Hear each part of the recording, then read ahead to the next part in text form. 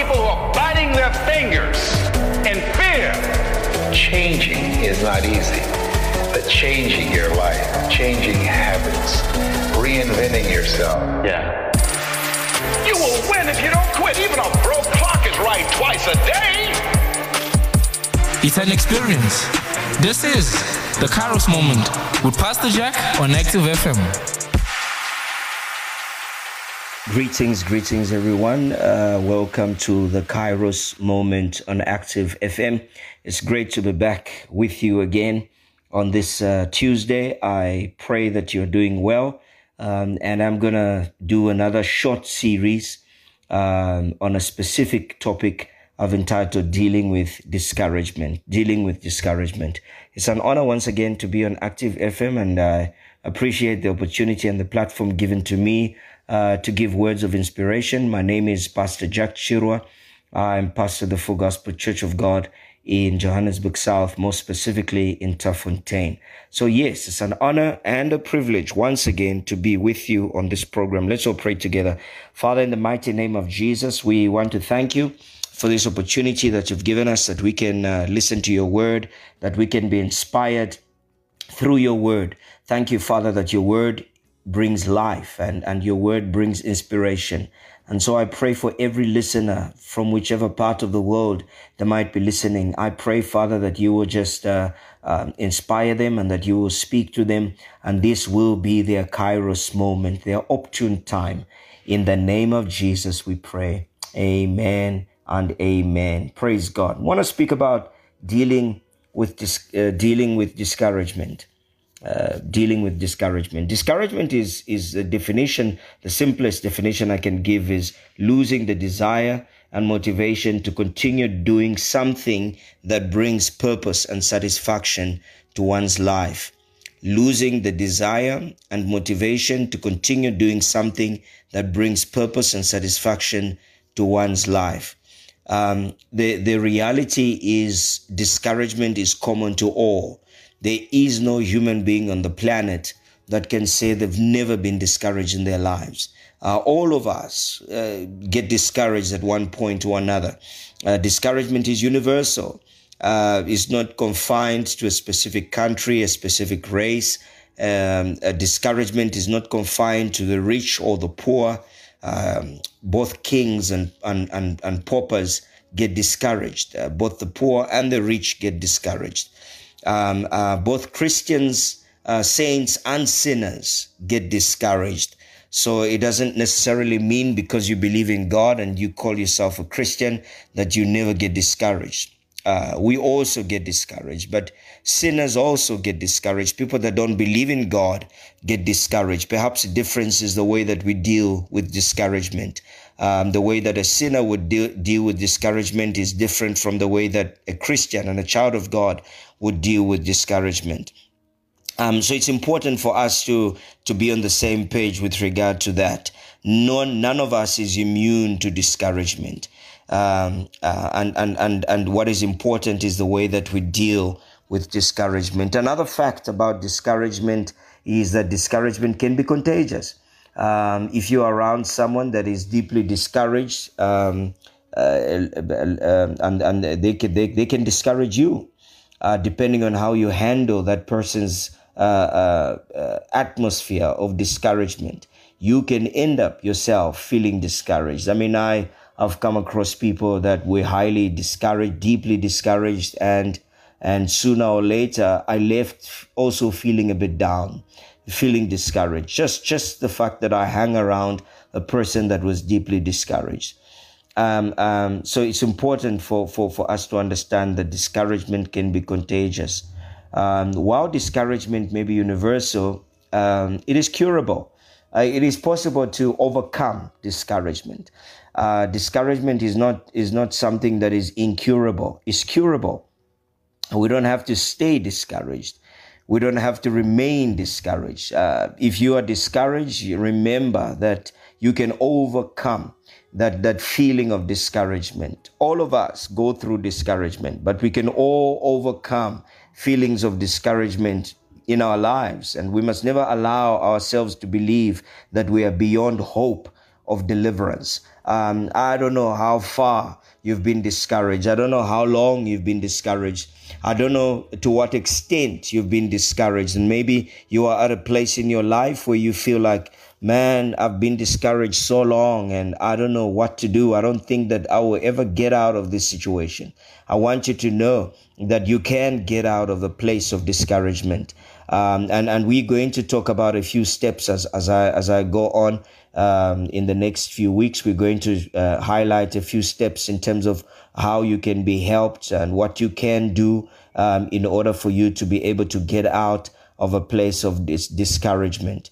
The Bible is full of examples of people that were at one time discouraged in their lives, in their purpose, in their destiny, in their ministry, in whatever they were doing in life. At some point, they got discouraged. One example is that of Nehemiah. Nehemiah was on a mission to rebuild the walls around Jerusalem. This mission was a mandate from God. It was God that put it on his heart. Nehemiah tells us that it was God that put it in his heart to take the long journey to go and rebuild the walls of Jerusalem. He rallied the people together and told them what God had put in his heart and shared his vision with him. And soon the work was underway. In Nehemiah chapter 4 and verse 6, Nehemiah chapter 4 verse 6 tells us that they were half finished when discouragement showed up. They were half finished with the work when discouragement showed up, and characters like Sanballat and Tobiah showed up, and they started to be a source of discouragement in the midst of the work. And two things would have happened. Nehemiah would have given up together with his men and women that were helping him. But they chose not to give up. They chose to overcome discouragement. They chose to overcome the source of wherever the discouragement was coming from. They were able to overcome. I'm also reminded of another example in the Word of God, and that is the example of Elijah the prophet. And the story is taken from 1 Kings chapter 19, verse 1 to 18. 1 Kings chapter 19, verse 1 to 18, the story of Elijah the prophet. Again, when you read the story, I'm not going to read it because the passage is quite long and we don't really have that much time on this program. So I'm not going to read it, but please try and read it in your own time to get context. 1 Kings chapter 19 and verse 1 to 18. And just to give a bit of a background there, remember that Elijah was a great man of God. He was an anointed prophet of God, and he was used greatly by God to bring about revival in Israel. When Israel had drifted away from God and started serving Baal, the foreign god, and the people of God had turned their back on God. God raised up Elijah to bring a revival. If you remember the contest between Elijah and the prophets of Baal, and how that they built an altar, and then they said that whoever is going to pray and ask their God to bring fire on the altar, that God is the true God. And so, I'm just kind of paraphrasing and summarizing. The prophets of Baal started to pray from sunrise to sunset, and they were trusting their God to bring fire upon the sacrifice on the altar. And they prayed and they cut themselves, and Elijah mocked them, and he said to them, maybe your God has gone on a long trip, and maybe you need to shout louder. Maybe your God is sleeping. Maybe you need to shout louder in order for him to wake up and hear you. And so he continued to mock them as they continued to call on their false God. And right up to the evening, nothing happened. They did everything in their power, and nothing happened, and no fire came onto that sacrifice. And then when it was Elijah's turn, the Bible says he did something very, very unusual. And the Bible says that he poured water on the sacrifice. In fact, he dug a trench around the sacrifice, dug a trench around the sacrifice, and then he started to pour water on the sacrifice. And the Bible says that the sacrifice, the animal that had been cut and laid on the altar, was so wet and soaking wet that the water was dripping, and the trench around the altar was full of water. And when he was done pouring water on the sacrifice, basically making it impossible for any fire to consume the sacrifice. Now, scientifically speaking, you know that if water has been poured, so much water has been poured on the surface, there's no way that fire is going to be able to burn there. And so he made it humanly impossible for any fire to be able to consume the sacrifice. And then he started to pray, and he prayed a simple prayer. He called on the God of Israel, and he said to God, for the sake of your name and for the sake of your people, and he called on him to bring down fire from heaven. And the Bible says that the fire came down from heaven, consumed the sacrifice, consumed the stones on which the altar was standing, also consumed the water that was in the trench around the altar. So basically everything was consumed. Everything was consumed. And at the end of the day, the whole of Israel turned back to God, and the prophets of Baal, were punished for that, and the whole nation basically turned back to God. But there was one person that wasn't too happy about this revival. There was one person that was unhappy about the fact that the nation had turned back to God, and this was Jezebel. Jezebel was the wife of Ahab, who was the king of Israel at the time. And so you remember that Jezebel was one of the instigators of the worship of Baal, the foreign god.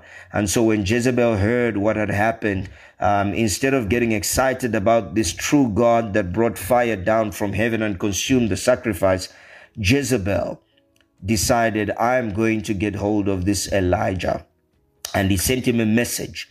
She didn't even go to Elijah in person. She sent him a message. And she sent a message to him saying, by this time tomorrow, I will kill you. Basically, I will cut off your head.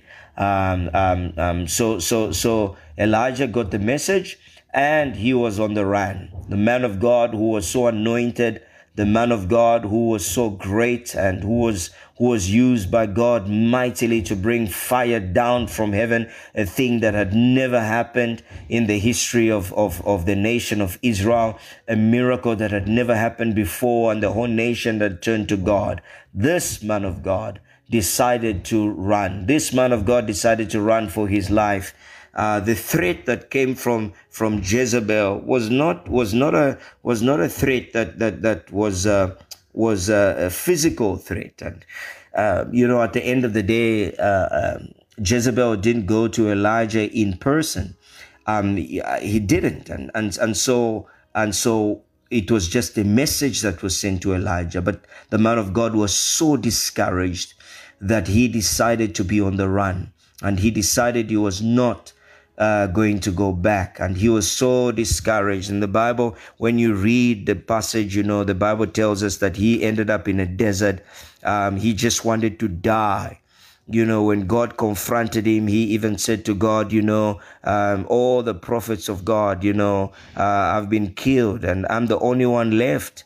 God said to him, no, you're not the only one left. There are thousands that are still out there that are still alive, that haven't bowed the knee to the foreign god Baal. And so Elijah was so depressed, and he was so discouraged, and he just wanted to die. He said to God, just take my life. Man, there's no reason for me to live anymore. There's no reason for me to be here, to be alive. Take my life. I don't know who I'm talking to right now. Maybe you've been discouraged before. You've been discouraged in your career, in your pursuit of your career. You've been discouraged in ministry. You've been discouraged in the family circles. I don't know what has happened, and you've been so discouraged and down, feeling so down, and you don't feel like you can move on anymore, and you just maybe feel like taking your life. Because that's what discouragement can do. Discouragement can get you so down that you even get to the place where you feel like taking your own life. And it's amazing how just from a moment of victory, and the next moment of his life, the life of Elijah, he's at a place where he feels like dying. He's so discouraged. He just feels like, killing himself. And so that is the reality of discouragement. Many times people, can go through that level of discouragement where it doesn't matter what season of victory they coming from. They go through a season of discouragement and they are stuck there and they are struggling to get out. Now you notice that God does not condone discouragement. God did not even entertain Elijah. God did not even listen to him. God did not even answer his prayer for him to die. He didn't. God didn't help him fulfill his desire to give up on life. God didn't help him to fulfill his desire to give up on serving God. And that is the one key that I want us to identify right from the beginning, that God will never condone our discouragement. Regardless of how discouraged we are, God will never support us in being discouraged further, because our God is a God of all encouragement. Scripture says our God is not a God of discouragement. He's a God of all encouragement. And so discouragement is the opposite of who God is.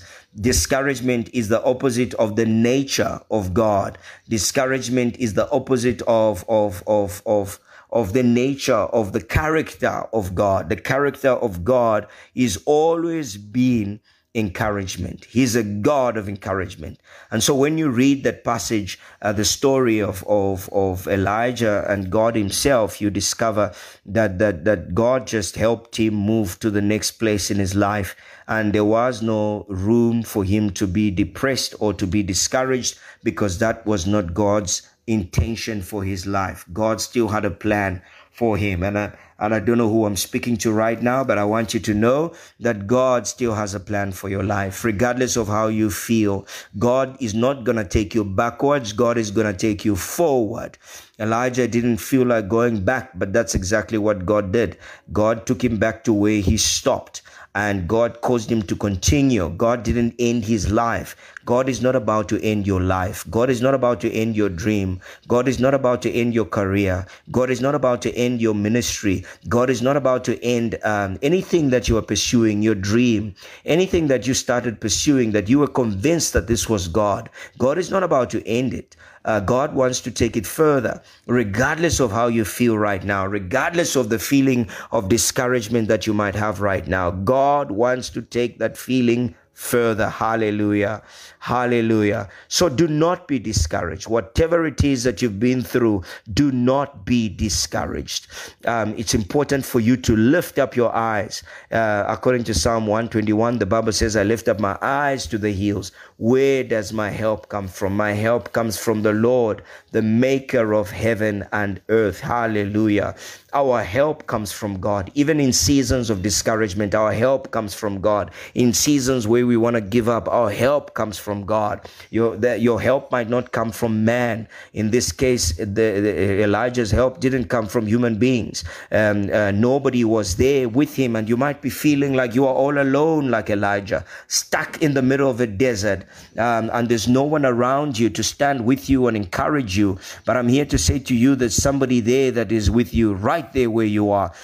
God Almighty is there with you. His presence is there with you to lift you up, to encourage you, to take you to the next place in your destiny, to take you to the next place in the season of your life. And so remember, discouragement is not the nature of God.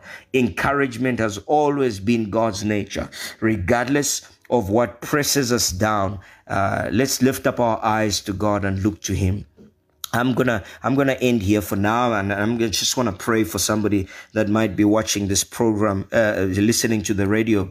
I beg your pardon, listening to this program. I pray for you right now, Father, in the name of Jesus. I pray and take authority over every spirit of discouragement. I command every spirit of discouragement to loose that person, that woman, that man, that boy, that girl that might be listening to this program right now. I pray, Father, that you would lift them up and encourage them, that you would take them to new levels and new heights in the mighty name of Jesus. Thank you, Father, for breakthrough in their lives. I pray that you will make a way for them where there seems to be no way, that you will encourage them and lift them up and cause that heavy feeling of discouragement to lift off them right now, in Jesus' name. We give you all the praise and all the glory in Jesus' name. Amen and amen.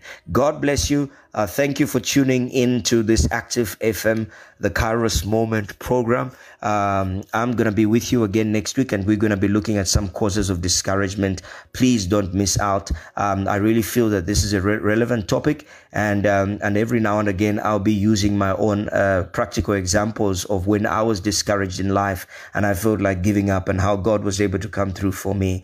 God bless you. Thank you for tuning in. Bye-bye.